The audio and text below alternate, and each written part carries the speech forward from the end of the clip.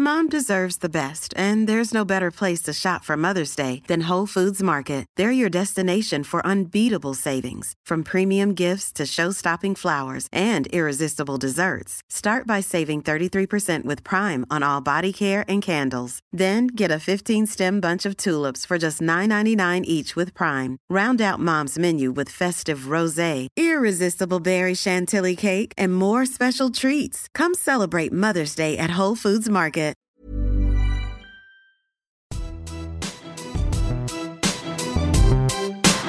A grain of rice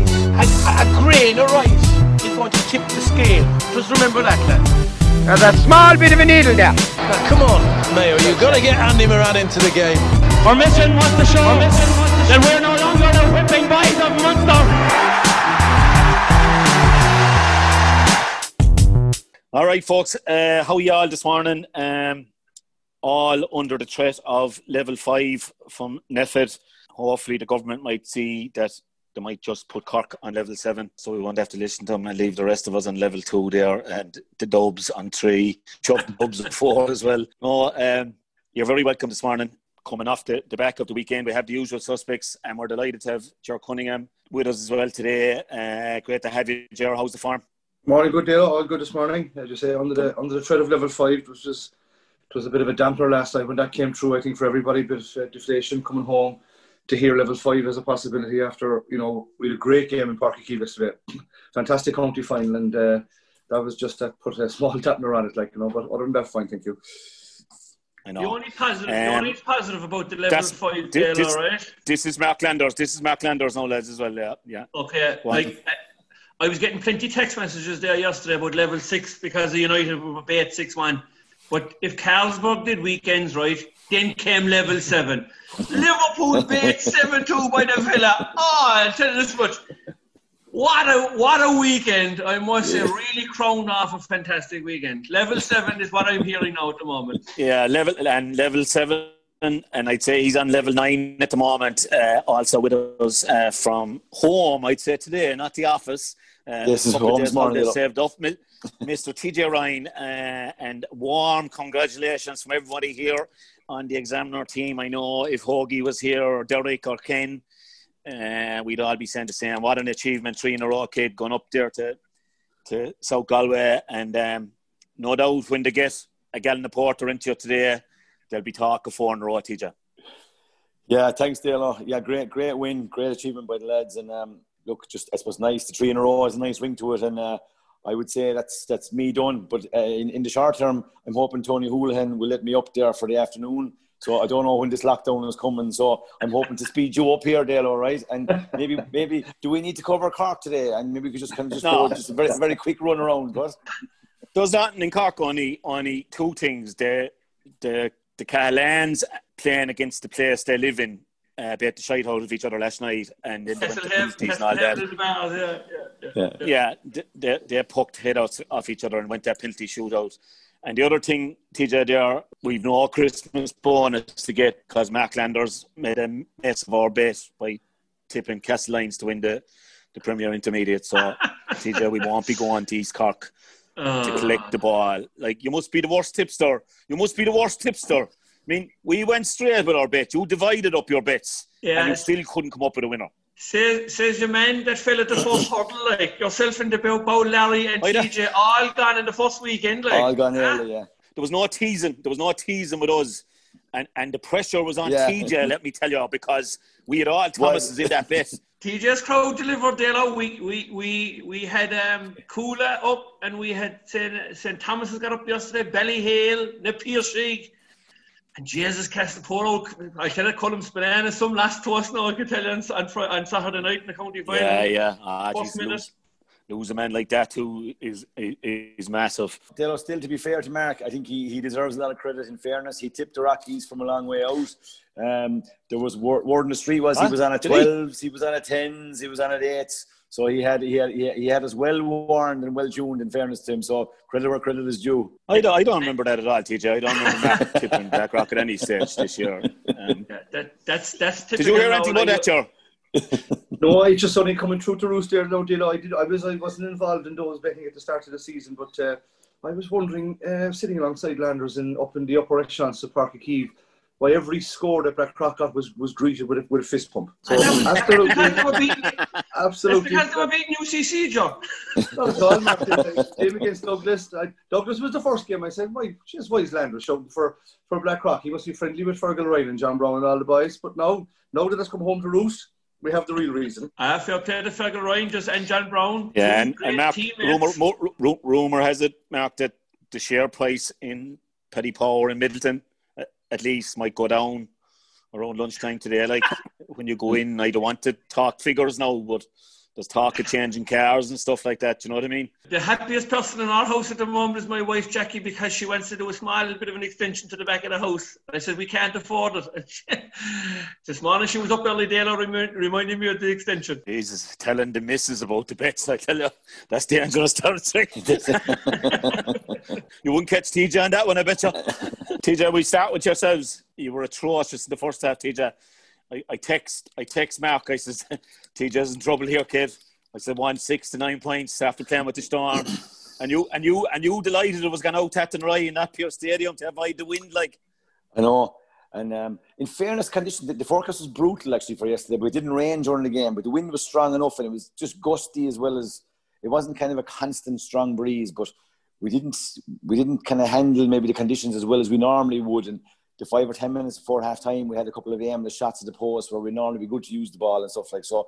To go in a draw at half time wouldn't have been actually on the cards like for us. Like we thought the win was definitely worth a couple of points, but you know, when you have a backbone of Fintan at 3 and Shane Cooney at 6 and Davy Burke and James Regan in the middle of the field and Conor Cooney leading the attack and Dara Burke, it's a strong spine for a club team, and they're tremendous leaders. And you know, you can't win a county championship without guys like that, and to win 3 in a row is testament to all those guys. And I suppose I need to also qualify the other. Kevin Lally was manager of the team.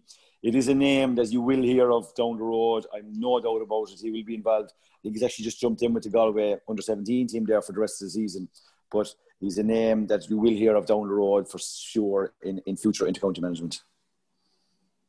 Yeah, I know Kevin. He's an absolute gent as well. Like he's a top hurling guy, and you did a great job together. But you know, I was making my few notes, Tej, as it was going on. Like, and I have to say the streaming was first class, and the analysts as well were a bit of a step up, like from what we'd be used to there with Cork games there lately. two All-Ireland winning managers there as the analysts, and Micheál Donoghue and Sir Farrell as such. But it was great covers. But I wrote down, it's here in front of me now, the notes from yesterday. Thomases need the big guns now, and Jesus, did they stand, like, starting, as you said, with Fintan at full back. Like, what a second half display that man give. Like, I wrote down Fintan Burke totally defiant, you know, and to that kind of full back play we'd have associated with Lohan and even yourself when you went back full back, TJ, despite betting the arse off streakers when they came onto the field. There was a defiance about Fintan, I thought, that fed up through the field. Like, you know, he won the first couple of balls and he came out and he let the fist up and kind of said, you know, come on, we're not beaten here. Yeah, I know he's a real powerhouse, and I suppose the truth be told, Delo, like, he would have kind of made his name at wing back there and centre back for the club, and it was a question. We played him wing back in the first game, and I suppose I have to give credit to Claude Gagan, actually one of the selectors. He kind of talked us into moving him back to full back there, kind of about halfway through the championship, and I think he's going to pose a problem or a question certainly for the intercounty selectors. I wouldn't be for moving Dahi Burke away just very, very straight away, right? But he's certainly an option there if they wanted to play Dahi somewhere else. Now, I know Dahi was carrying injury yesterday, but I will agree with you. He's a proper leader. He's a gent as well. Like, he's just a lovely all-round guy. And what a performance again yesterday. I know Conor Cooney got man of the match, but I'm sure Fintan was very, very close. Yeah, I know. And Conor got a brilliant goal to set you off, I suppose. But I would have had, and nothing against Conor now. He's some men into the wind to step up to those frees. I saw you running across the field there, having a word with him there for the one to level it. You did more running yesterday, TJ, I'd say, than a lot of your career. I did. Well, when you were under the cash playing into the breeze in the second half, I kind of felt this. We needed every inch. But like you said there, like, that was a vital free.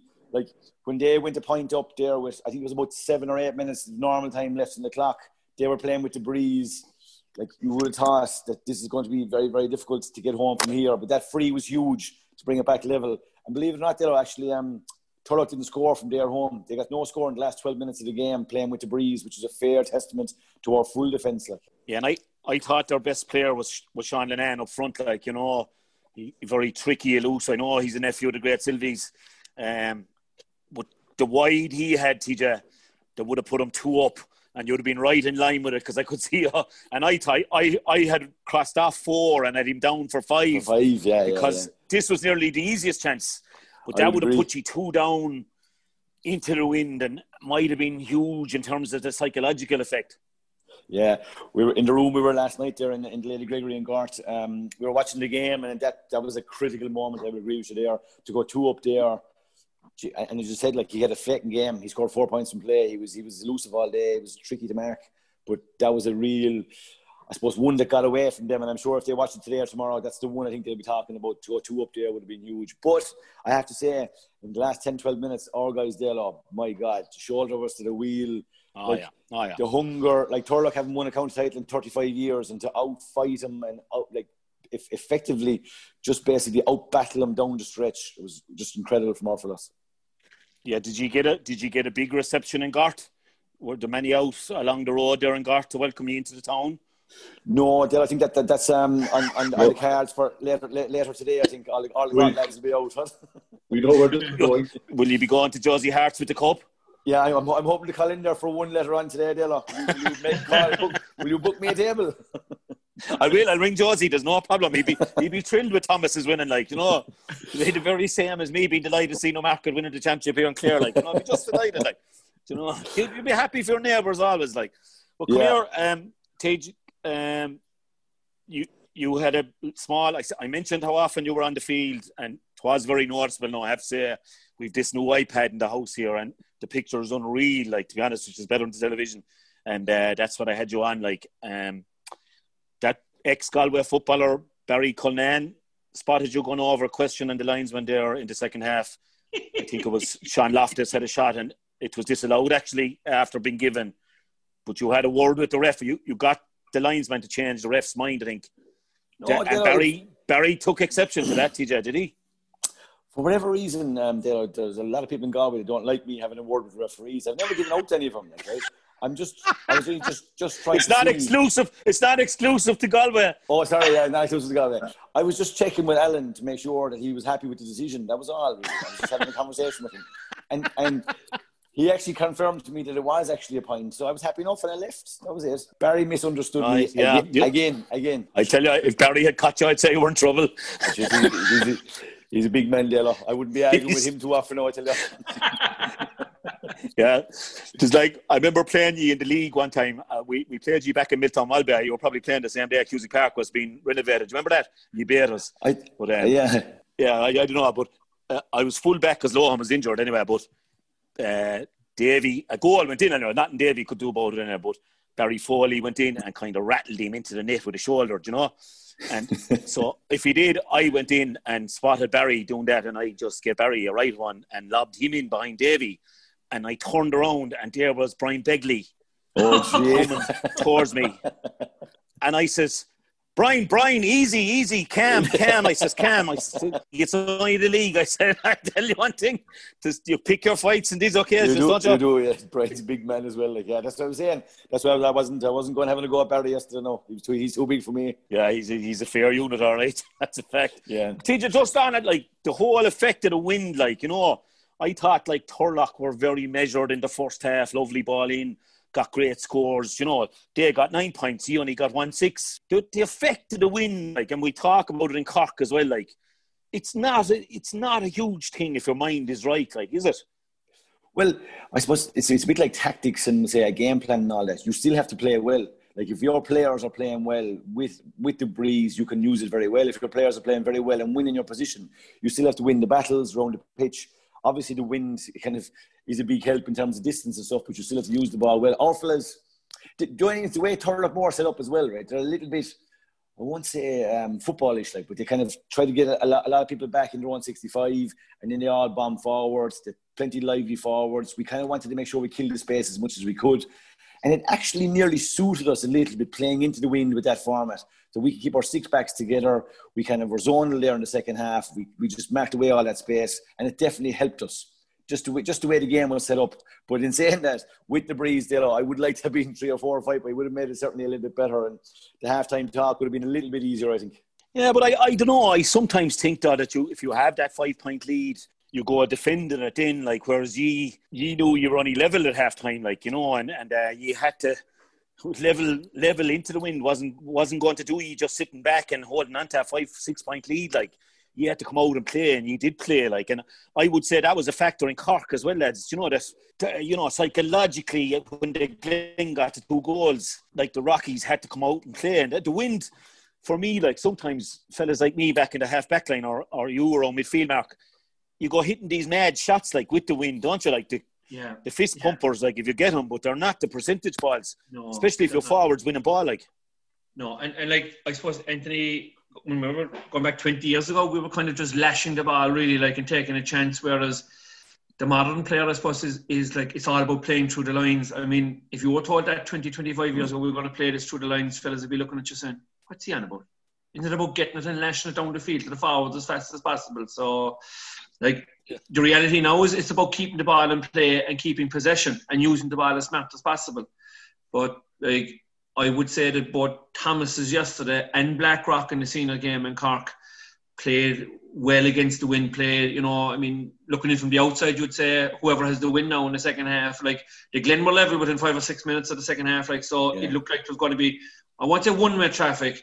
Like, Blackrock showed the qualities in the second half that they showed in the semi-final against UCC, that battling quality, and the use of the bench, obviously, we'll go onto that in a minute. The use of the bench and DC coming off and getting the goal straight away. It was a real message to all management, players, subs. You know, the use of the bench yesterday was critical for Blackrock. But I'd say great credit both to Thomases and Blackrock, the way they played against the wind. Like, you can only do that, Anthony, if your spirits and your attitude is 100%. Because if your spirit and attitude isn't 100%, most teams would just fold over, they'd pack up sticks and say, oh, Jesus, we can't beat the wind. But no, I think both Thomases and Blackrock had a determination in them yesterday to win that title, like, you know. Yeah, just TJ on that, like, Oisin Flannery, like, what a 19, I think he is, 19, yeah. What a prospect. What a prospect, yeah. And he actually had a small bit of a hamstring issue there. He picked up in the semi-finals. I saw him, yeah. He put on bandages and he took them off again, and he was still getting... And Turlock sensed the danger with him and switched guys on him, but he still got out in front so often, and you know, the scores he sniped were just crucial. To me, he looks a real one for the future. Like, he's a real one, no doubt about it, and he's a great attitude as well, and he's a proper corner forward. You know the way sometimes a forward, like, he just has an instinct. He's a lovely swivel there, swings onto the left there, like, and in fairness to him, over the last 2 seasons, he's been getting plenty of scores. I'm not sure how many points he scored in Championship this year, but I'd say he scored in every single game he's played. Like, so for a young fella, yeah, certainly heading in the right direction, and great for Thomas's, because, like, that team yesterday with John Hayden at wing back, he's just out of minor as well, and Evan Duggan in the middle of the field wing forward, just out of minor as well. Like, so 3 really nice young fellas there to kind of to build for whoever is there, Dale, for the next couple of years to build a nice platform off. Yeah. And you mentioned Fenton maybe as a prospect, like, as a Galway fullback, and definitely he'd be my 6 backs anyway. But, like, was there word that Dahi might have been carrying an injury going into the game, Dahi Burke? I know the talk we talk a bit about Colm Spillane and the loss of a crucial guy like that can be. I'm not so sure how important it was in your game, because it was 15 very good hurlers against 15 very good hurlers, to be fair, at all stages, even when the subs came on. But did you know going in that Dahi might be a doubt? No, we didn't, to be honest. Alex, I obviously there was a calf or a bandage on the calf or whatever, so I don't know whether it was picked up in training or whether it was picked up in the football side of things or whatever. But no, we had planned for Dahi, and I do think he was a loss to them, Dale. I think in that, say, after the second water break there, they got, I think, 4 points, and they just started to look like they were moving in the right direction. They had 1 or 2 half chances there. I think Dahi in that sphere might have been a help to them. Now, I'll go back to what I said there earlier on. Like, as the game was closing, our fellas were getting stronger and stronger and stronger. I think as the finish of the game even was coming, I think we were going away further. If the game was another 5 or 6 minutes longer, I think we would have won by more. But that's just my own feeling. It's probably easy to say that now. Was it the sweetest of the 3 victories, TJ? The 3 in a row? Yeah, I think so. Like, obviously, for me, obviously to go up and win one was obviously lovely. Like, and to win a 3 in a row. We haven't really mentioned the 3 in a row over the last number of weeks. You know ourselves in these scenarios, you take it game by game and you talk about the next game. I have to say, I think this time around, the format suited a team like ourselves.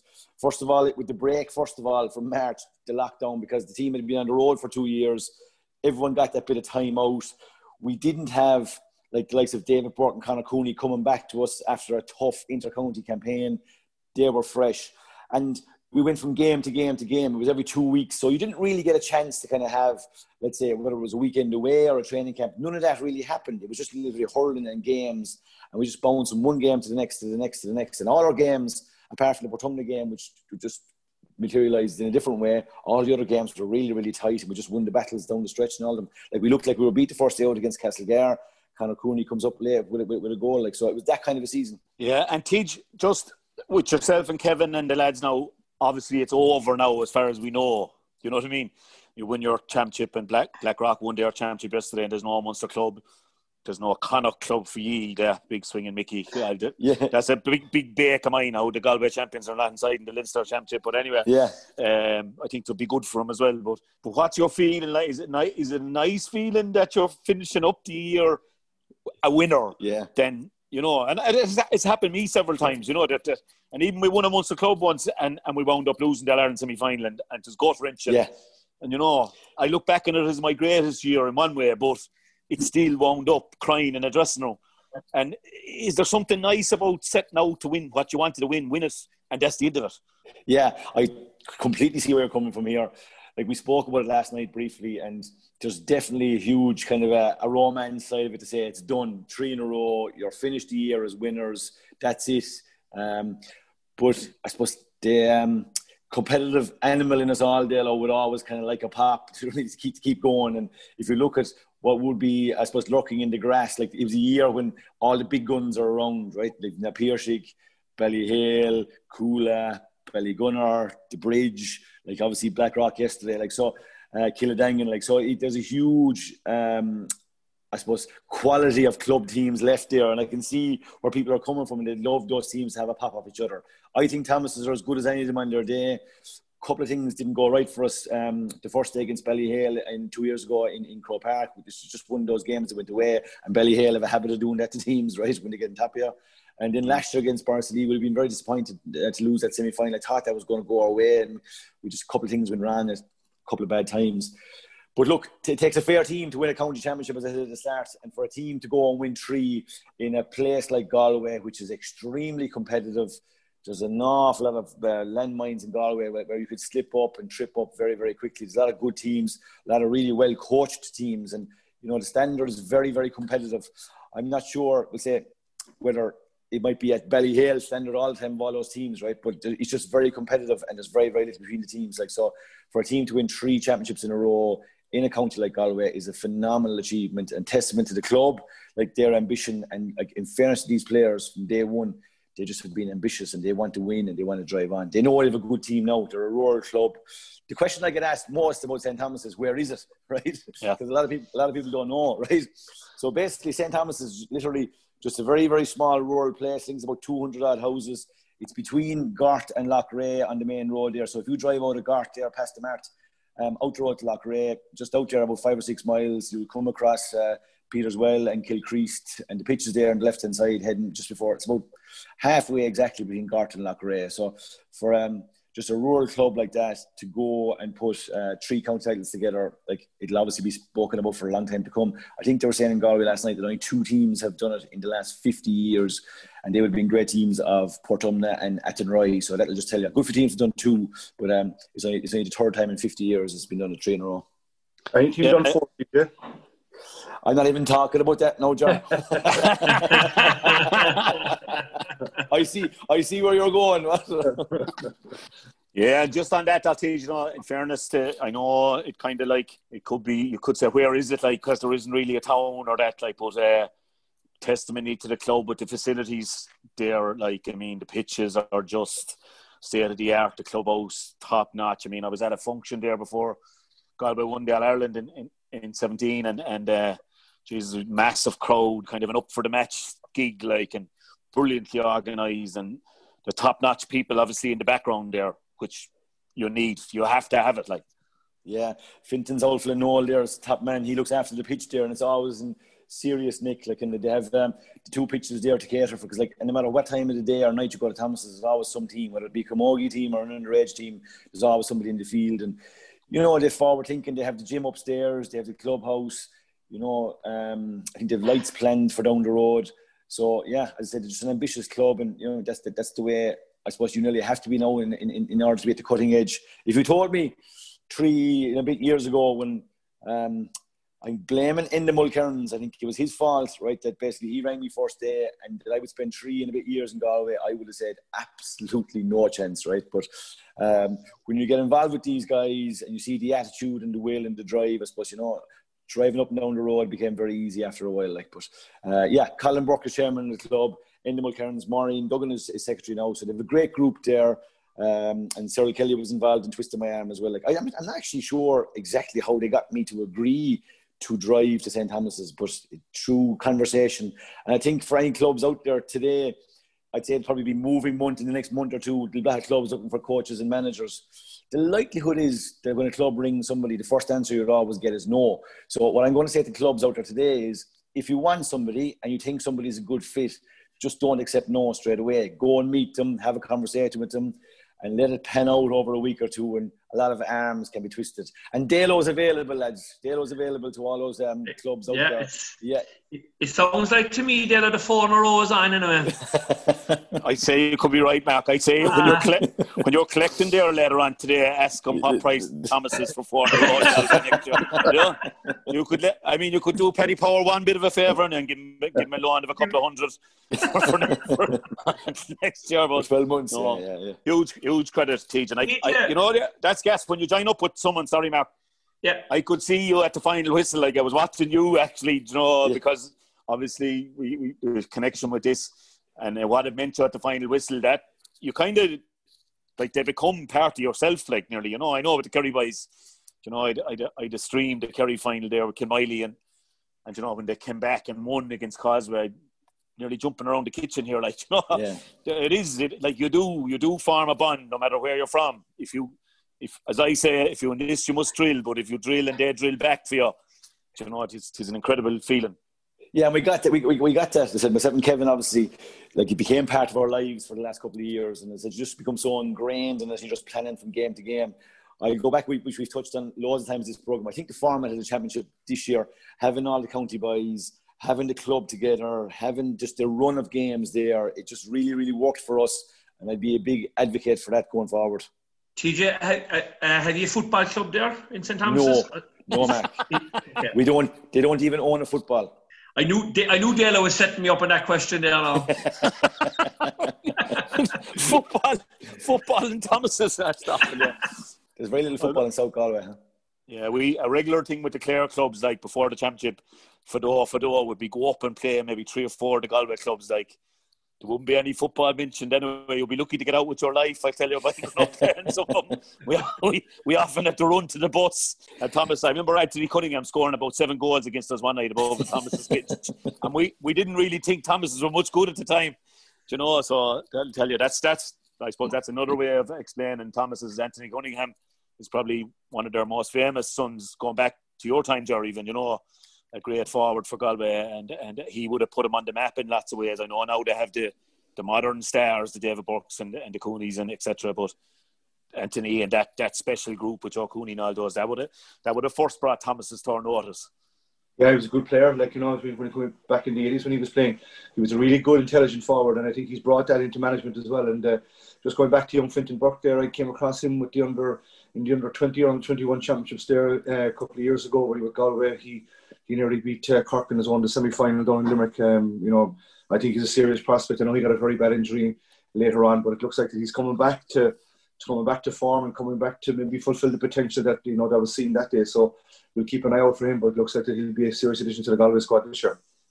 Yeah, and obviously Shane O'Neill will be delighted with that option, especially with the matches now being so close. Like now, look at we're all, as Ken Hogan said on this a few weeks ago, we might be hanging on a thread as well with the whole Neffet situation. But with Dahi Burke being maybe, if it's a torn calf or whatever, he might be a serious option for Shane O'Neill, to slot in there at 3 now. Yeah, I'm not sure. Obviously, it's definitely a calf injury Dahi Burke has, and obviously there's a bit of time, but looks like there's plenty of options there. I did see Shane and John Fitz at the game yesterday, and I saw him at plenty of games there actually over the last number of weeks, and I'd say they got a good, from their point of view, it's kind of like maybe a positive and negative. They haven't that much time now to work with the team because of the inter-county setup, right? Because of the club campaign. But they got a great opportunity at the start of the year to look at players. Then they had time out. Then they got a chance to look at all of them in a club scenario, and they did see an awful lot of club games. And there's plenty of options there for them now. Like Joseph Cooney has been playing excellent hurling in the backs. Do they go with him in the backs? Do they go with him in the forwards? Fintan Burke is a real option. That's Linan yesterday was very good. There's a couple of other players like Brian Concannon's very good. They have plenty of options up there. So it's probably trying to put the pieces of the jigsaw together for them. But as you said there, Dale, with the championship the way it's going to be and matches coming maybe a week after or 2 weeks after, you might need all those options and you need plenty cover. So we'll see. Yeah, but I do think that Fintan at full back is a very, very good fit. I think that maybe Dahi might be deployed somewhere else, I'd say, if I was guessing for us coming down the track. Yeah. And that's an interesting one, lads, switching, maybe looking at we'll talk Cork, all things Cork now shortly. Don't worry, the two of you. I can see you getting anxious there, the two of you. But your finals were on over the weekend with, say, Galway, and I know you're Limerick man, teacher, that's different, but Cork finals on the weekend, so Kieran gets the boys back and you were involved, but we are hearing talk of Clare and Cork playing challenge matches. Now Cork depleted, Clare depleted, but we're hearing talk of Limerick and Wexford playing during the week, and you hear these things now, and you don't know too many details about them because obviously there's lock gates and stuff like that. But how much of an advantage or a disadvantage, Gerard, do you see it as? You're involved, you're at the coalface. Was it good for you, or would you rather have had things wrapped up 2-3 weeks ago?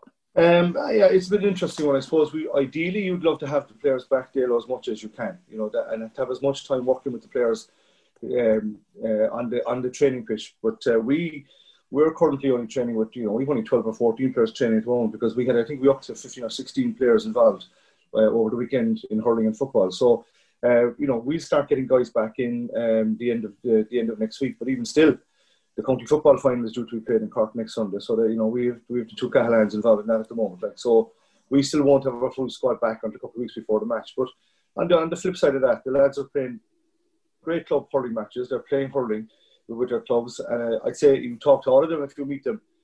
They really enjoyed it. They've loved being back with their clubs. They've loved playing with them. But it's just, I suppose, you'd love a week or two where they can maybe a bit of downtime to get over the club and come back in and get ready, because there's no doubt inter-county level is a step up from club level, as it should be. So, to make that step straight away can sometimes be difficult for guys. So you'd love to give them a bit of a rest, but time isn't on our side. So you've got to kind of move fairly quickly now to get back in, because we're playing 4 weeks' time. We're playing on the 31st of October. So time will move quickly, and at this stage now we're just hoping that goes ahead. And Ger, is there any talk of level 5, what Neffet are talking about? Is that going to have any impact on training on intercounty? I didn't read anything or see anything. I don't know. I'm only asking the question. Well, you obviously had a lie-in this morning, you weren't entitled to it. But I'm only catching up, yeah. No, but RTE had Marty Morrissey on the Morning Ireland, and he just said if we do go to level 5, that's basically for the time being, and that we don't have the weekends to play with. If we go to level 5, you see, TJ, we're back to the situation of only allowed train within 5 kilometres, or that kind of thing. The only thing that'll be different from the first lockdown is the schools are going to remain open, as far as I can. Schools in childcare. If you go to level 5, there's no games, there's no train, there's nothing. Level 5 is a complete lockdown. The whole thing finishes. If it gets to level 4, which might be some bit of compromise, or level 3 in between. Level 4 is you can have non-contact with less than 15 players, but the games go ahead behind closed doors. That'd be okay, Joe, wouldn't it? Sure, again, Mark, I suppose, look, the ideal thing at the end of it is that the games go ahead. That's yes. The end of it. If that happens, again, I suppose like anyone, we're all involved in coaching teams. It's not ideal where you can only coach 15 players, including management at a time. So that's not ideal. But in the context of whether we get games or not, you'll probably take it. You know what I mean? So hopefully it's at some stage that it doesn't go to level 5 and somewhere. It's a big jump from all over the country except Dublin to go from level 2 to 5 is a huge hit and a huge surprise. Where last week we were talking about maybe it moving to level 3, but going to level 5 is just, I think the fact that we'll have no games, nothing, would be a big blow for everybody. Yeah, I was trying to write a piece about it there, and a lot of fellas on social media calling for the GAA to show leadership, and I think there's so many people, I think of uncles and uncles-in-law and my father-in-law, while he knows, and he's 91 years of age, and he's as fresh as a daisy, like good clean farming life up in Kilmaley, and he just would give anything now to see Clare and Limerick like on the television, be able to sit down with his cup of tea if restrictions come in. And I think that outweighs, a lot of this stuff as well, is the mental health of people. And, the funny thing, lads, is like, I mean, there's an awful lot of talk about the North being in serious trouble at the moment with numbers and per head of population, that they're way worse off than we are. But like, in actual fact, and I know we're the one association, but this is a hurling show, so I'm going to take liberties here again. We could actually run the Liam McCarthy, really, no problem, couldn't we? In terms of, now, if we might have to drop the back door, but if we dropped the back door and made it straight knockout and maybe had just the back door for the losing Munster finalists and the losing Leinster finalists, we could very easily run the Liam McCarthy, but of course we'd come up against all the, well, you're not playing it if we're not playing it, that kind of thing. Like, because like if the Ulster Championship goes, I suppose you can't run a football at Ireland. No, you can't. It's a very good point, Anthony. Yeah, look, it's one that we'll find out about in the next couple of days. I don't think Jesus, what do I know? But I don't think we'll go to level 5 anyway. I think that's a recommendation. I think the government will roll back a bit from that and see how things work out. I know it's the first big call, Anthony, for the government now. That they have taken every recommendation from NPHET on board up to now. I think this is this couple of days, Micheál Martin and Leo Varadkar they'll have a lot of questions to answer. I think there'll be a lot of soul searching done in the next couple of days now. Well, where Cork lead, others follow, like, as you always tell me, like, so.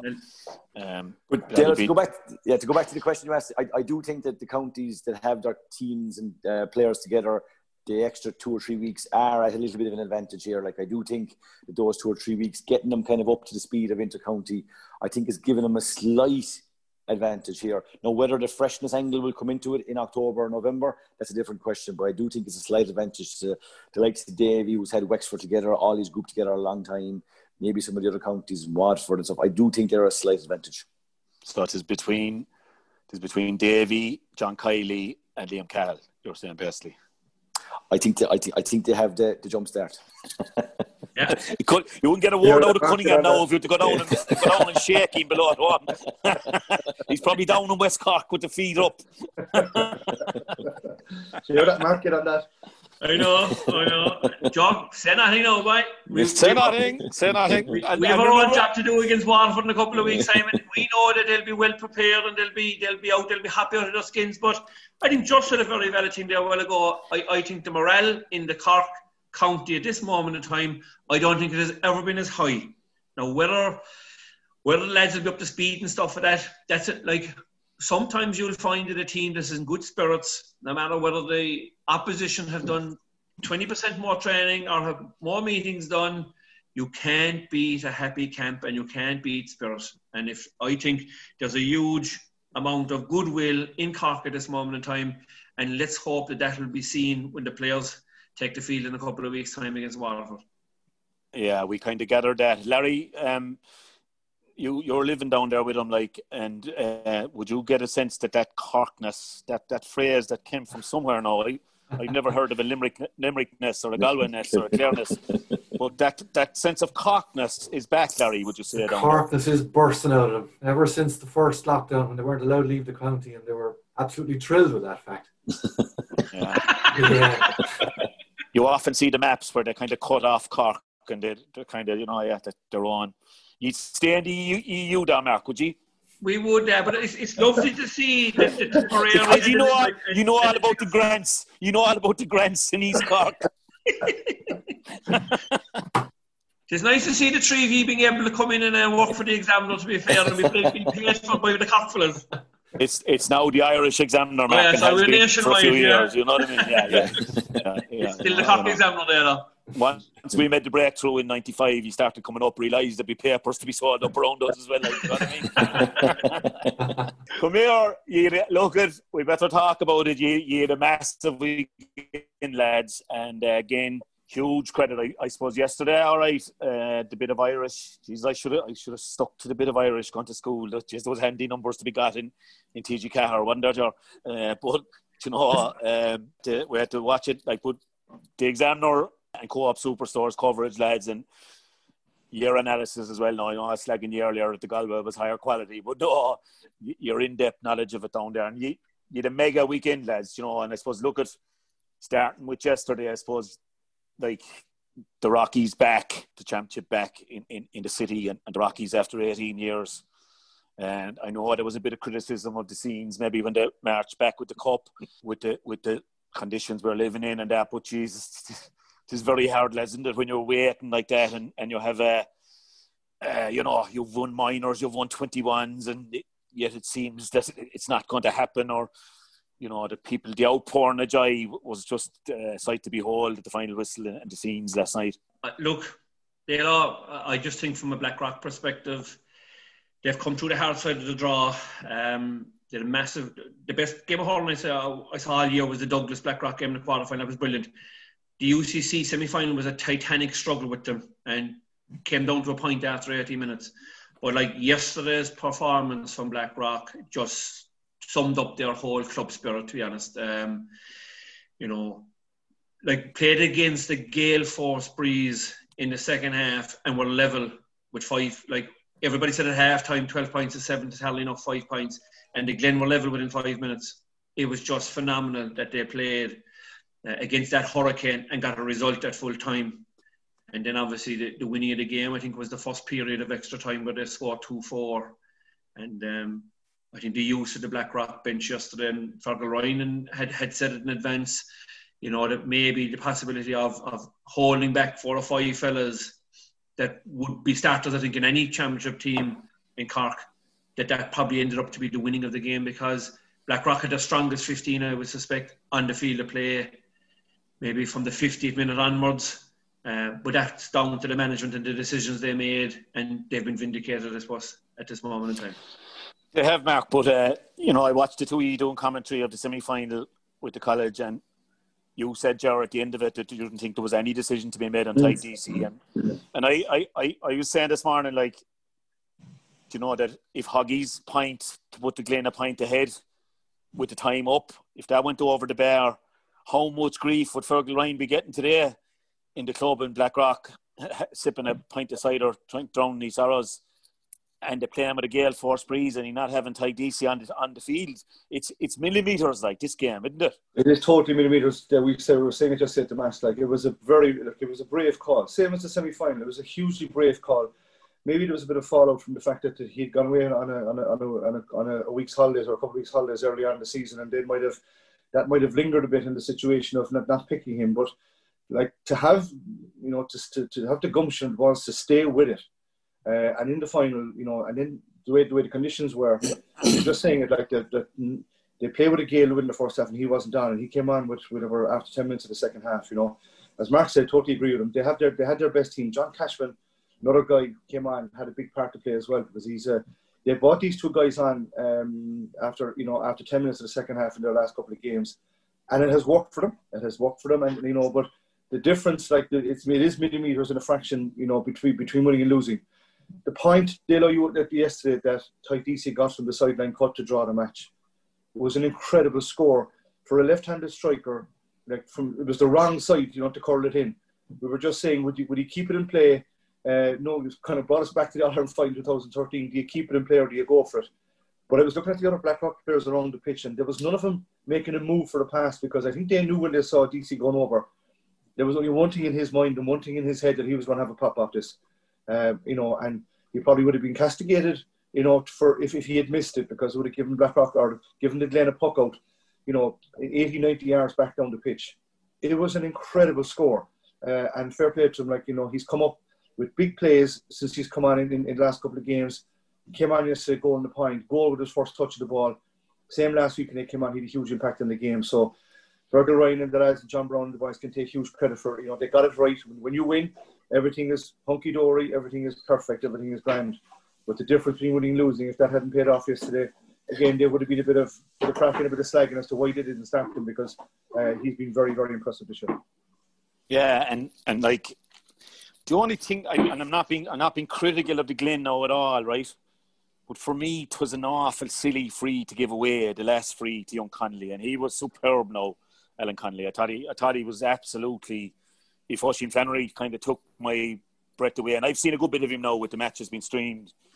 Jesus, for me, he was nearly unstoppable yesterday if he got the right ball into him. But I don't think, and I'm going to bring this back now, this might be a bit controversial. I'm not being critical now with the man to give away the free because he had a good game. But I don't think that St. Thomas's defenders would have given away that free in the same situation. I thought it was just how you can't kind of coach that presence of mind to say, don't foul him, Carl McAllister. The P might as well have been stuck in the whistle again because he was blowing for nothing. Now, I know there's that temptation with the ref to give the last minute free to level it up and extra time and the drama. I actually don't think Fintan Burke and TJ's full back line would have given away that free. I'm not sure, Mark. Just watching it, I didn't see it back, Dale, as to how was it a definite free? Because I know some people in the Glen were complaining that they felt in the context of the game. With the whistle, it wasn't a free. It was an easy free. But I think he might have been in the back of his mind. I think McAllister would have been. I think he'd been unhappy with the fact there was a blatant free earlier in the game that Alan Connolly should have got a free. And I was looking at it. I think Colin McAllister was a long way back, and I think he lost his whistle.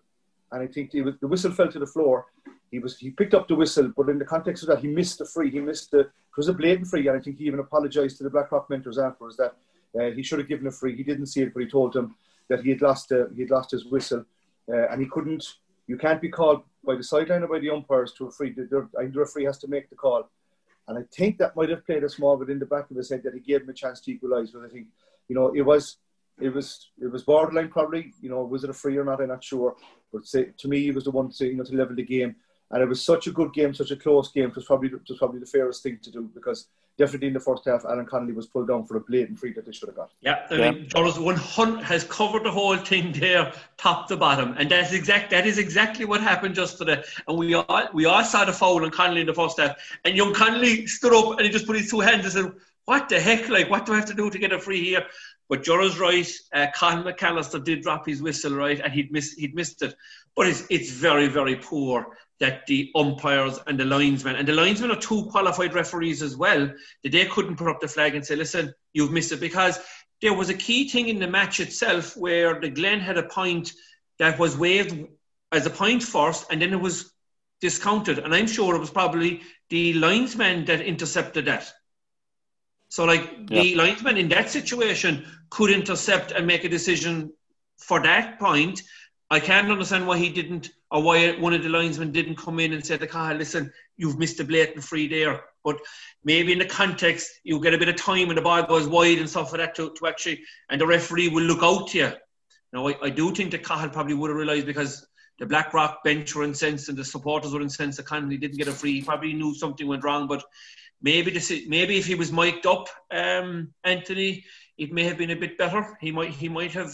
But I think in the overall context of the game, and I mentioned this last week, that I was hoping that Cahill McAllister would actually get the whistle, because I think he'd make a great contribution to the game itself. And I did think his overall handling of the game was excellent yesterday. You've been looking for that, you've been saying we want this to flow, and you've been saying it freely here on the show, and there's no doubt about it. I thought it was the Cahill of old yesterday, but I don't think you should be given a free to make up for one.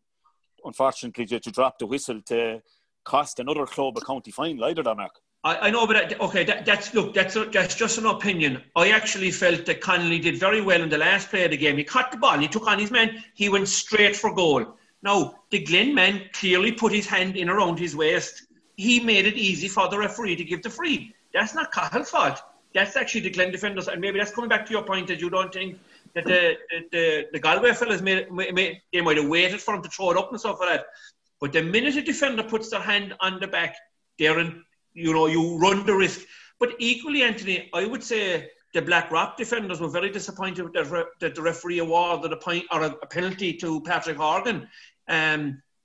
Also because it looked as though the likes of John Cashman had stood him up, and Patrick had got away and tried to make an attempt to strike the ball, but the defenders felt that they had held up. They were holding him up from the front, whereas the last free was the Glen defenders were going back, and so. I don't know, Anthony. I do think, Dalo, in the way the game was refereed, I didn't see the full game, but when we were in the room, we saw about maybe the last 10-15 minutes of the game, and I will say the sideline was sensational, Jerry. I have to say, like, to have the balls to have a go there and just pop that, it was unbelievable strike. But I did think the free was soft, Dalo, in the way he refereed the game, yeah. And what we're trying to do now on the line, right, we get kind of grief over this, is if a referee gives it just a decision and it goes against us, instead of giving out to him now, right, my philosophy would be like yesterday with Alan Kelly. Alan, you missed it. It was a wrong call. You owe me one. That's all I said to him. You owe me one. And normally you get it. You'll get it down the stretch, like. So that's how Conor Cooney got that free to level it over the side. That's what I'm saying. Like, and to be honest with it, referees are a bit like the rest of us. It does play on their mind. And the other thing too now is a new thing you'll hear lines sent to referees, the free count. Like yesterday, I think after about 20 minutes, Alan was just all wrong in the first 20 minutes. It was 8-2 to them or something. So I had a little word in his ear. We got things started out, and by the end of the game, we were all square. So yeah, sometimes you just need to remind them. But I thought the free. I thought it was of the soft nature to level it. I did think that. Did you shout back at the stats fella, what's the free count, before you went out to Alan, like, and reminded him of the free count? Oh yeah, absolutely. That's what the stats guys are there for. Yeah. And you kind of said, are we that dirty, Alan? Are we a filthy team here? And Turlockmore aren't, like. That's the kind of thing. Joe Cunningham is this. He's making notes here. He's making notes. Yeah. You're going to yeah. Are you aware 4 days over, Joe? Like, or will you be just sitting back now with your piece? Like, no, I think Sully wants that job, Dalo, so we leave that to him. Sully going into ref as well has its own.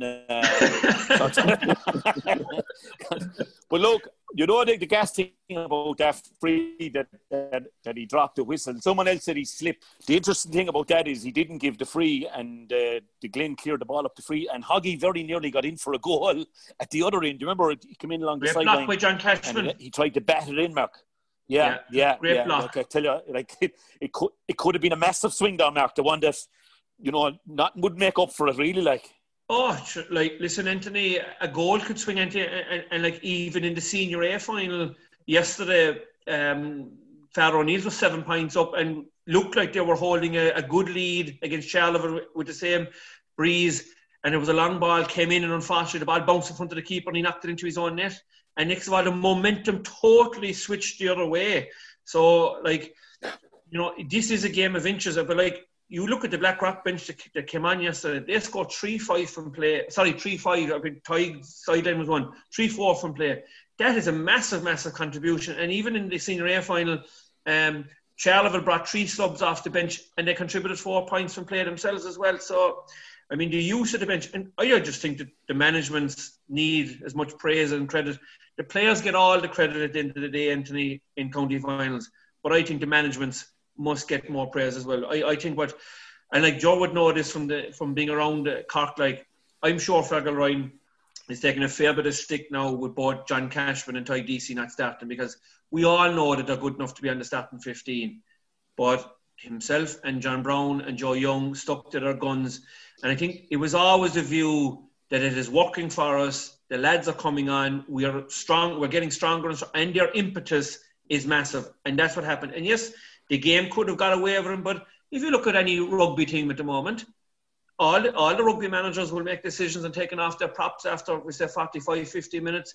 It's game management, it's time management. So it's about being able to use your bench and knowing, and like, once the players can buy in and can accept the situation, Anthony, I think that is the biggest thing. Is if the player gets cranky and sour, and people behind are feeding into their mind, their head say, you should be playing, you should be starting, and they're wrong on you. That's then when you have a problem, because if a player comes on and he doesn't have the right attitude, then you're in trouble. But those players that came on yesterday, I think Alan O'Callaghan must get great mention as well. He got 2 points yesterday when he came on. He had a plate inserted into his arm earlier on this season. He played his first match for Blackrock 3 weeks ago, and he's ended up getting 2 points in the county final yesterday. Had a major contribution. And he's only a young guy, 22, 23 years of age. So this Blackrock team are going to be around, Anthony. But I'm at pains to say this, that the job that Fergal Ryan and John Brown and Joe Young have done is massive and made big calls yesterday. Yeah, well, as you said, management don't get enough credit, but they're certainly getting it here this morning with TJ on the line as well. And we give it up. I'm just saying how tight these calls are. If Hoggy's point was to be the last point, the stick they would have been getting the management. But you're right, they stuck to their convictions, and that pays dividends at times, I think, Look, I go back to 99, right, and I have no problem in saying this. Everybody in the county thought that Alan Brown was going to start in the All-Ireland final and that Neil Ronan wouldn't start. We started the same 15 the whole year long, and it worked for us. And Brown came off the bench, Kevin Murray came off the bench, they made a contribution, we won by a point. That's the narrow decisions, Anthony. The game finished up a draw yesterday, but the big thing for me is young Connolly what we see now over 3 or 4 weeks with young Connolly, he was physically dominated against Douglas. He didn't have a massive game, but he got a goal out of nothing, which showed a quality. Then in the semi-final, he got a point from 75 yards out into a slight breeze to level the game against UCC. He got a one-handed tennis goal as well in that game in extra time. And then he steps up and he gives the man of the match performance. I can tell you this much. He's a kid that has a bright future. He was inspirational for his club yesterday. Yeah, and one of the lads on Twitter, you're lucky you're not on it, Mark, because people said you'd be absolutely insufferable today on the Black Rock. And defended you. I said, Les, he told us to put it on, and I put up a little emoji of what the money, I said, you can't say you weren't told, you get the information on the Examiner Hurling show every Monday morning. And Mark Landers is giving the information. I said no, but people did say you'd be absolutely painful today, talking shite about telling us early on there. We'll never see the Rockies for the next 5-6 years at 12-1 again, Mark. 12-1. Yeah. Well, I was going to start singing The Banks of My Own Lovely Lee, and then I was going to sing some Champion, but look, I just leave it being to be calling to our buddies and Paddy Powers and Biles in the afternoon, and we might still have an out evening in Killa before the year is out. Oh, very good. Yeah, very good. I was going to say, I think both games yesterday, I think it would have been unreal, I think, if there was a crowd at both of them. The finish of the Cork game, I think if the park, if there was a big crowd there, I'd say it would have been electric. And our game, the tackles and the tension going down the stretch was unreal as well. It would have been phenomenal as a crowd there. But to go back to your point there about the millimetres, there is so many small things. And I'd say we're heading into a championship, right, where there's going to be very, very little between a lot of teams. So small calls, just getting a little tactic, one play, one score at different times. And we all know when you win, you're great, Delo. Is that right? Everything is right when you win, TJ. Everything is right, yeah. Perfect. And Delo, the Senior A final yesterday came down to a point. 4-13 for Father O'Neill's to 123 for Charleville. Charleville got 5 points against the Breeze in the first half, and they scored 118 in the second half. And Jock covered that game. I think Danny Flynn got 6 points from play from the middle of the field. Phenomenal. Outstanding. Dallas Fitzgibbon got 1-7. If that was a double header in Páirc Uí Chaoimh yesterday with 25,000 people, the atmosphere would have been electric. TJ, my day consisted of watching that epic match, then the Senior A final in Cork and Charleville's victory and incredible performances all around. We'll talk about it in a sec. Paid my $9.85 to the Galway GA the night before, my weekly contribution. You'll be happy with you. Yeah, I'll be sending the bill to Larry there shortly for all these. Do the Offaly one now next week as well. But then watched you jumping up and down, attacking Barry Cullinan, roaring at Alan Kelly about frees. But even though Thurlockmore wear that beautiful black and white hoop jersey that I love, I was in your corner, Tim, and I punched the air when you got over the line. And I won't begrudge Thurlock one in the future. But then the Rockies in the Glen, the little All-Ireland, and thinking, where's Landers now? And he's sweating. And a few of my mates said, Landers is sweating now. And Simon Kennefick got the 2 goals. Do you know, like, it was just incredible stuff. And then I completely forgotten about other sports, TJ. And I just switched over at the final whistle, and I see Manchester United 1, half-time, Tottenham Hotspur 4. And do you know what? I went out to the kitchen, and I went out. There's a bit of a wine rack out there. Doesn't offer me much in it now, I tell you, when I have a go at it. But I opened a lovely bottle of Chilean Red, and I said, I'm going to watch this now. And I proceeded then, TJ, to watch that 6-1, an annihilation of that crowd from Old Trafford. They're finished as a club, right? And then turned on this unbeatable crowd, ZZ Top soccer, AC/DC soccer being walloped 7-2 at Villa Park. I tell you, if there was a crowd at that one, I'd have loved to have been there in the whole end in Villa Park. I tell you, as Mark said, sport doesn't get much better on a. And you didn't mind about the Liverpool game. Let's face it, last night. I didn't mind, but to go back to what you were saying there about winning, and like Jurgen Klopp, very like tactically, he's been brilliant, and he's just brought a new dimension to the Liverpool team. But all of a sudden, one game it goes wrong, and now everyone is questioning this high line there. So I don't know. It'll be interesting to see whether he sticks to it or whether he changes. But 7-2, yeah. I think something has to change, right? Roy Keane was right, so TJ, when he called Slappy.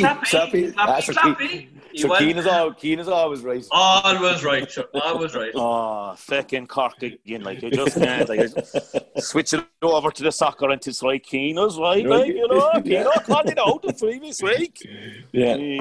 Anyway, we won't go there with the soccer, but just to remind the two of you, anyway, like, that there's only one team now, and the special one is back. We just tell you that now. Special one is back.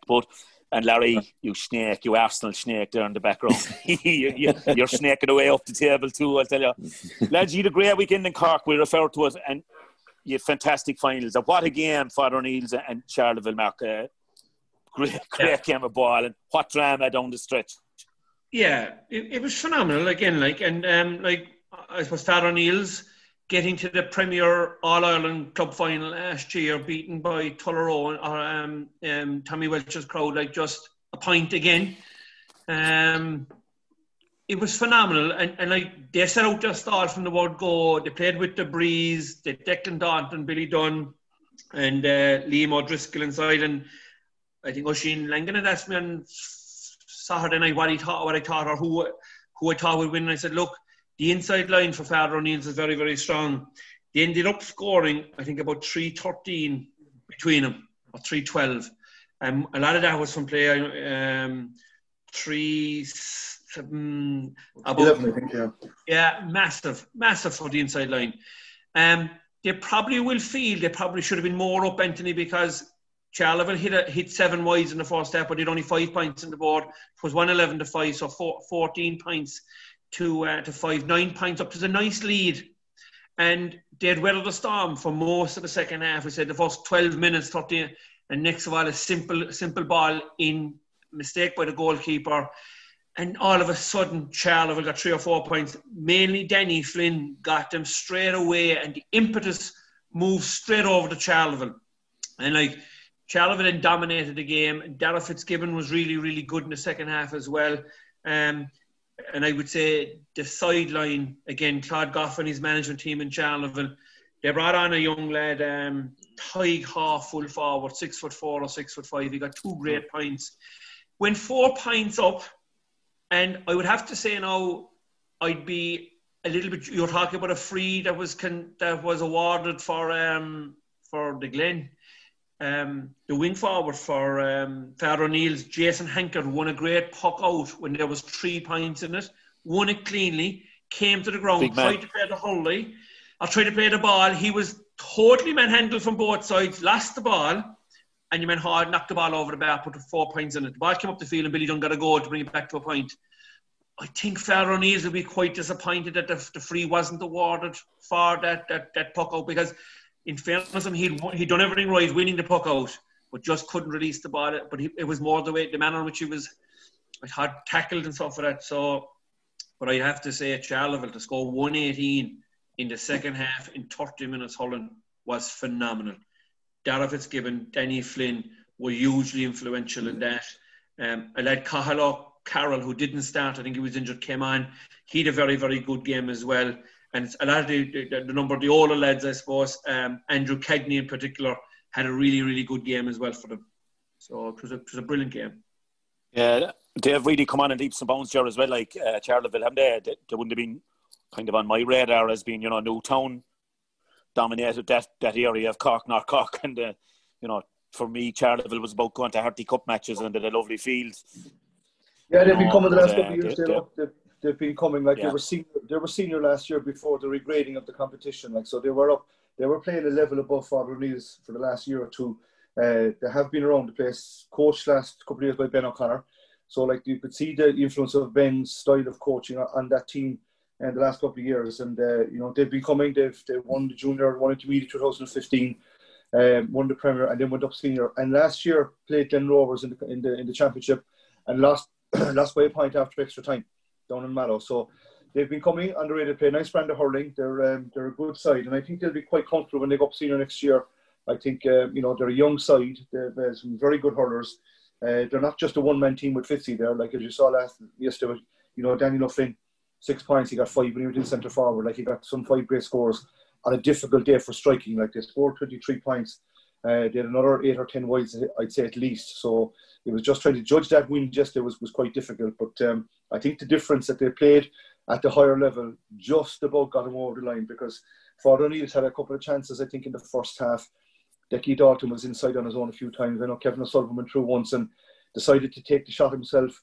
Brought a brilliant save from the goalkeeper, went up for 65 that Decky put over the bar. But I think if he had passed it on a 1-to-1 with Dalton inside, he would have buried it.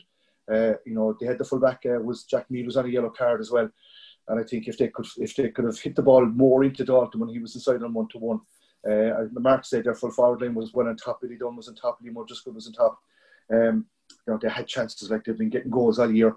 They needed to tack a few points, but fair play. This was potentially, we do go into the match that these two teams were probably, as well as Kanturk, probably the best 2 teams in the championship. And the conditions didn't spoil the game. They gave us a great game yesterday. Yeah, it was great stuff, and I'm sure, Mark, when you collect the wad today, that you'll be calling there, Ladies Bridge, you'll be able to call.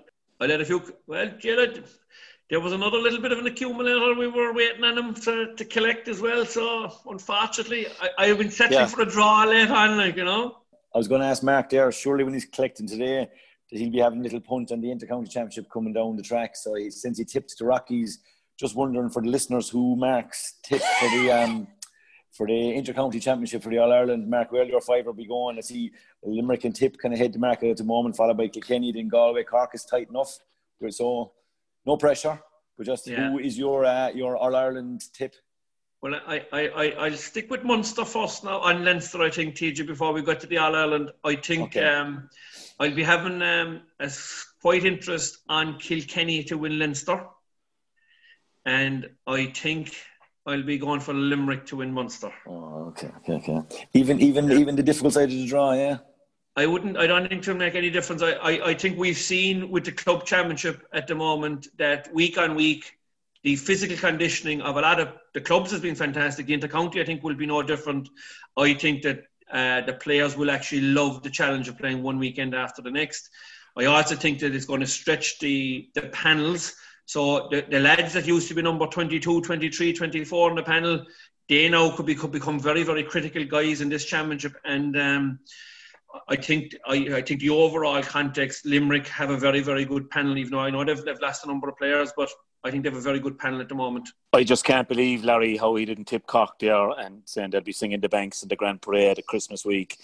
But that's typical of them, of course. Like, they'll be willing to tip up someone else and then say, I tell you the truth, I back Cork, like. No, but Dalo, you see, you didn't give me a chance to finish there now, right? Okay. Yeah, so I was about to ask you. We've only the provincials covered there at this moment in time. We might... Larry, you're some more, boy. Larry's just after sending in a text there that Landers is after backing Cork for the double. It's a tough deal anniversary. What about John Ireland, Mark? I think Limerick will be in the final, and I think Cork or Kilkenny will be in it with him. One or the other. and Cork will win it, Mark, will they? We'll wait and see now. No pressure on Ger. No pressure on Ger, like. He's saying nothing. Like, this is the first week we got TJ. This is the first week we got TJ to actually talk about the Galway Championship. Like, every other week it was, Della, we got our very good team, Turlockmore, and very good team, Capitagle, they're coming with cheers. And this is the first morning we got him to open up a small bit. Maybe it was a few pints last night, and maybe the thought of the few today with the table booked up in Peterswell or wherever he's booked with his pizza and that. But we won't get anything out of Jock Cunningham until Monday morning, the 15th of December or the 14th of December. A long way to go, Dale, between this and then. A long way to go. Anything can happen. Millimetres. Jerry, you had a great performance. I tell you the truth now, you had a great performance from Blarney on Saturday night. They messed up the accumulator for us. We'd be sweating now on Nemo Rangers, who are usually good at finals, but that didn't work out. So we can't blame you too much on that, Mark. Nina knocked me out fairly early, like, and you were pulling the piss out of me for that as well, for backing Nina. But I thought when Nina beat Thurles after all, Ken Hogan to her. Anyway, but Blarney were very impressive. Colm Spillane will be a big worry for you with the injury, but I will say, and I was a bit worried about his form, Ger, and I've said it here on the show, maybe you weren't done with that. Mark Coleman, I just was a bit worried. Was he burned out, or was do you know that can happen with a lad that bursts onto the scene and wins an All-Star and all this? And Jesus, his performance for UCC last week and his performance for Blarney Saturday night were just off the charts, I thought. Yeah, he was really, really good. His striking, Delo, was back to, what we expect of Mark Coleman. I think the tactics that Blarney got on the line again, back to what Mark said earlier on, giving management some praise. I think their tactics on the line were spot on. They play with an extra defender back sweeping up. The fact that they played them a couple of weeks ago and lost by 6 points, the old adage, sometimes you learn more in defeat than in victory. I think they learned an awful lot. Starting the match, they played Coleman and young Shane Barrett, who's another fine prospect as well coming through. Played the two of them at wing forwards, and I think they got a great start to the game. And I think once they dominated, I think Castelline struggled. An unbelievable blow to Castelline for Colm Spillane to go off after a minute. That would have been, their main man, their leader.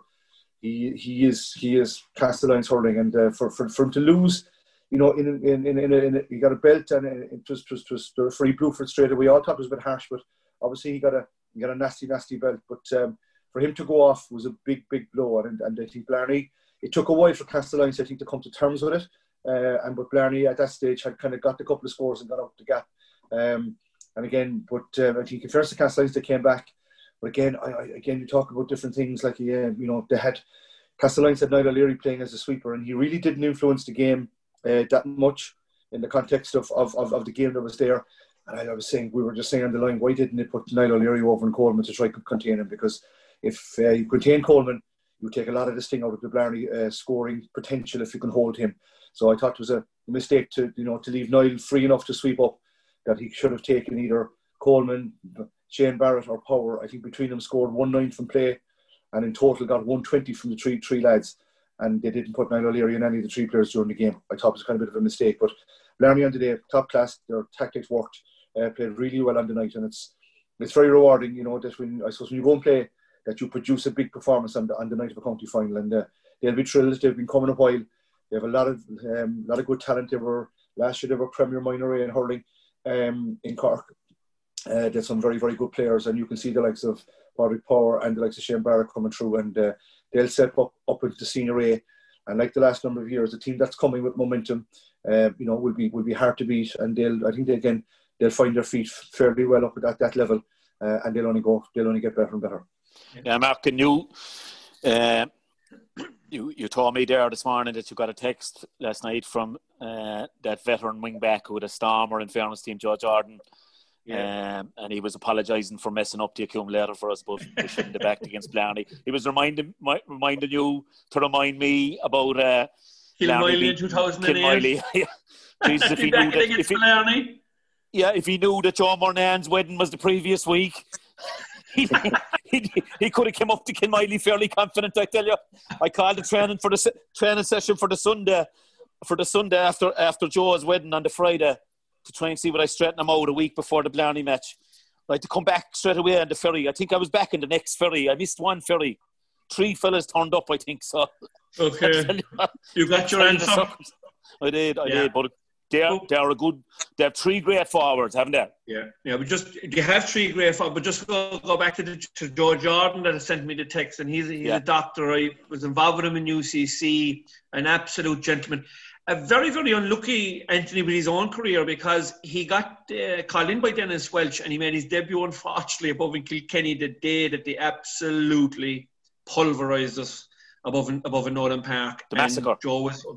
Joe was never heard of again afterwards, unfortunately. Just wrong timing, but he's a fantastic hurler, fantastic clubman. And you saw the part of the text where himself and the manager, Paul O'Leary, and a very great friend of mine, Martin Lynch, went with the cup out to Padjo Sheehan's. Now, you wouldn't know Padjo, but I know him from coming to Killa with 40 years. He's related to the Scullies here in Killa.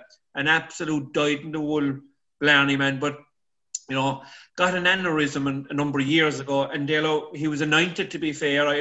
The family had asked me to call to him, and he was on his deathbed, to be fair. But he's pulled through. He was given absolutely no chance of surviving, and he pulled through, and he's still there, and he's in good health now, good spirits. But Joe said it was a very emotional night when they called out with the cup, and he was, you know, just to get a mention on the podcast. And we've just got to be so clear about the live streaming, the importance it is. And we've mentioned this numerous times about there's a generation of people there. You mentioned your father-in-law earlier on about being able to sit at home and watch the match on television. The GA and clubs and county boards have got to take this on board now and keep spreading the gospel, as far as we're concerned, out to our communities, because everybody's got a smart TV now. Everybody over time will be able to link in and connect it to the television. So but you know, to get the message from Joe, they'd obviously seen the match as well, live streamed afterwards, a replay of it. But it just shows you what it does for a community to win, and the people behind the community that are doing massive, massive work. So going back to your first question about the 3 lads, look, we know about Coleman. He's an exceptional talent. He's an all-star already. He's an All-Ireland medal one, but he's an all-star. That'll tell you the esteem he's held in. But Shane Barrett is without question, you know, I'd put him slightly ahead of Paddy Power at the moment, right? He has it all now. This fella, left and right, a good mover, great sidestep. You know, Pat Ryan's under 20 team this year now is so critical, because you have Power, you have Barrett, and you have Alan Connolly. And I'd say if Pat was looking at his team at the start of the year, they'd have been on the radar, but they may not have been on the radar that high up, because I think Paddy Power may have been on the panel last year, but I think they have, like any fella that is playing with form, you have got to give them serious consideration.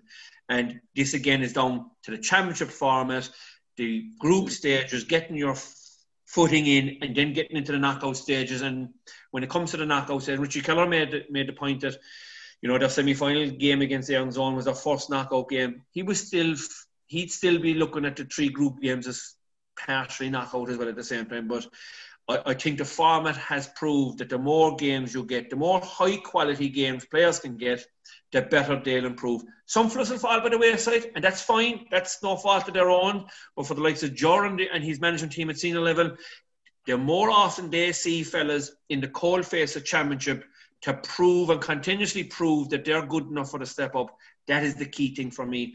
Barrett is a serious operator. Paddy Power is very, very good, but he's still a little bit more to travel, I think, than Barrett. Yeah, I liked him. TJ, you're still with us, boy. Fair play. I gotta go. My driver is here, right? I'm heading to Yates, right?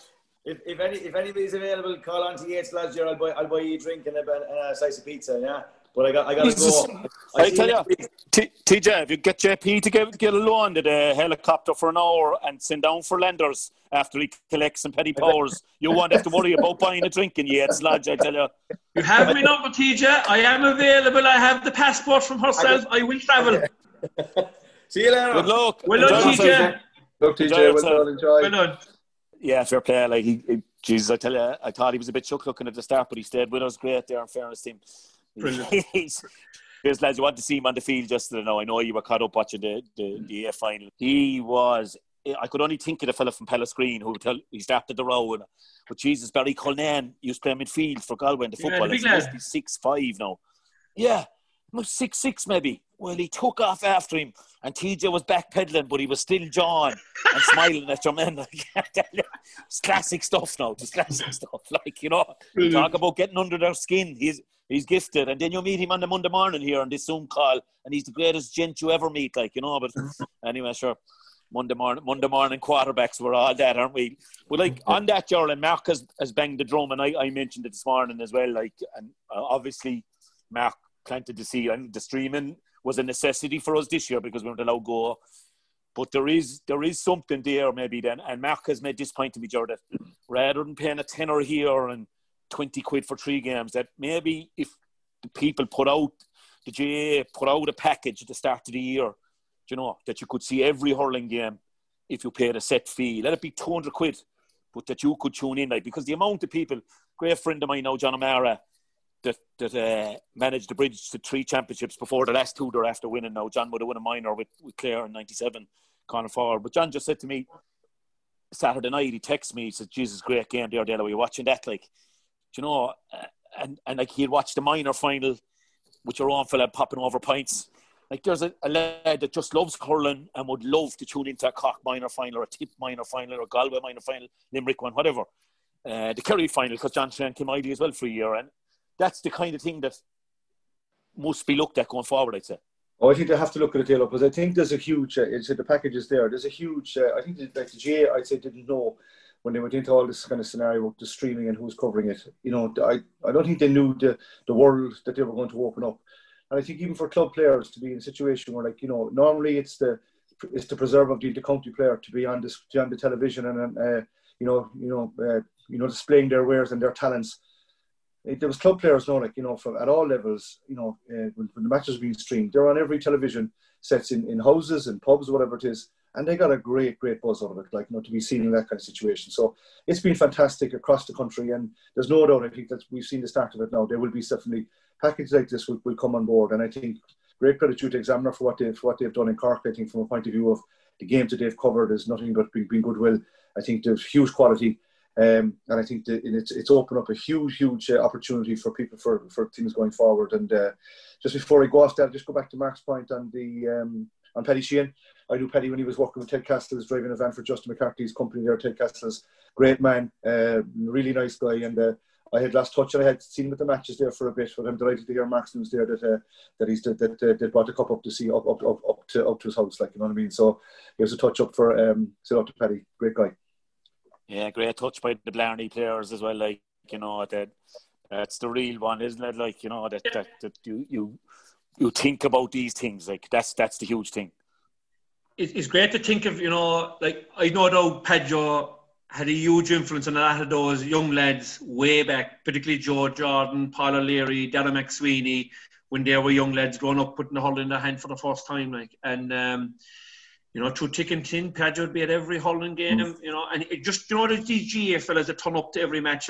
There's another guy, Jory Mackey from Watergrass Hill, Anthony. Every match I've been at this year, he's from Watergrass. He's been at every game. I don't know how he's getting into the matches, but he's getting into them. And I say, how are you, Johnny? Grand. What was the score in that game? Here's the scores now, and here's the stats, and this is the score at half time. He'd be a great man to have with you at a match. He'd be taking the scores for you, and who's giving away frees and all that kind of stuff. But there is definitely people, and they're only people. Jerry could be doing. Hey, come here, Jerry. Jerry could be doing the stats for Killa next year when you go back over. You get long odds in that one, O'Dale, I can tell you. You might have been watching the soccer. We were watching the Bars in Castlehaven, and they went to penalties last night. Again, the drama, at 9 o'clock last night to go on like that, it was incredible. You know what I mean? So from the start yesterday all the way through, this has been phenomenal from the G all over the country. That players, club players, can get into the dining rooms of people all over the country hurling a football. I think it's been superb. But look, just ultimately, Mark, TJ has gone to the Yates Lodge. He has revealed that. I might stroll down in the evening. Tomorrow's 065 90 50 565. They have a credit card machine there. You can get around for the house there as well, right? There'll probably be 13 or 14 in of a Monday evening. You know what I mean? It won't break you, but enjoy the extension. And you'll probably be buying another 2-year-old as well, I suppose, down in Wexford. Is there any chance now that any of the boys that are meeting you and Murtys might have had a few quid on the advice that were given at the start, and they might send a few euros? You know, it's my 10-year anniversary now at the end of the month, like. Just you didn't rush into it, did you? 10 years married. Oh, my lady's reared. Anyway, we'll talk to you soon. Thanks a million for all the cockness you brought this morning. We always love it. And I suppose we'd have to cover the football final or something like that now as well. Like, that'll be over by the first water break. Good luck. You do it. Imagine the softest sheets you've ever felt. Now imagine them getting even softer over time. That's what you'll feel with Boll & Branch's organic cotton sheets. In a recent customer survey, 96% replied that Boll & Branch sheets get softer with every wash. Start getting your best night's sleep in these sheets that get softer and softer for years to come. Try their sheets with a 30-night guarantee. Plus, get 15% off your first order at bollandbranch.com. Code BUTTERY. Exclusions apply. See site for details.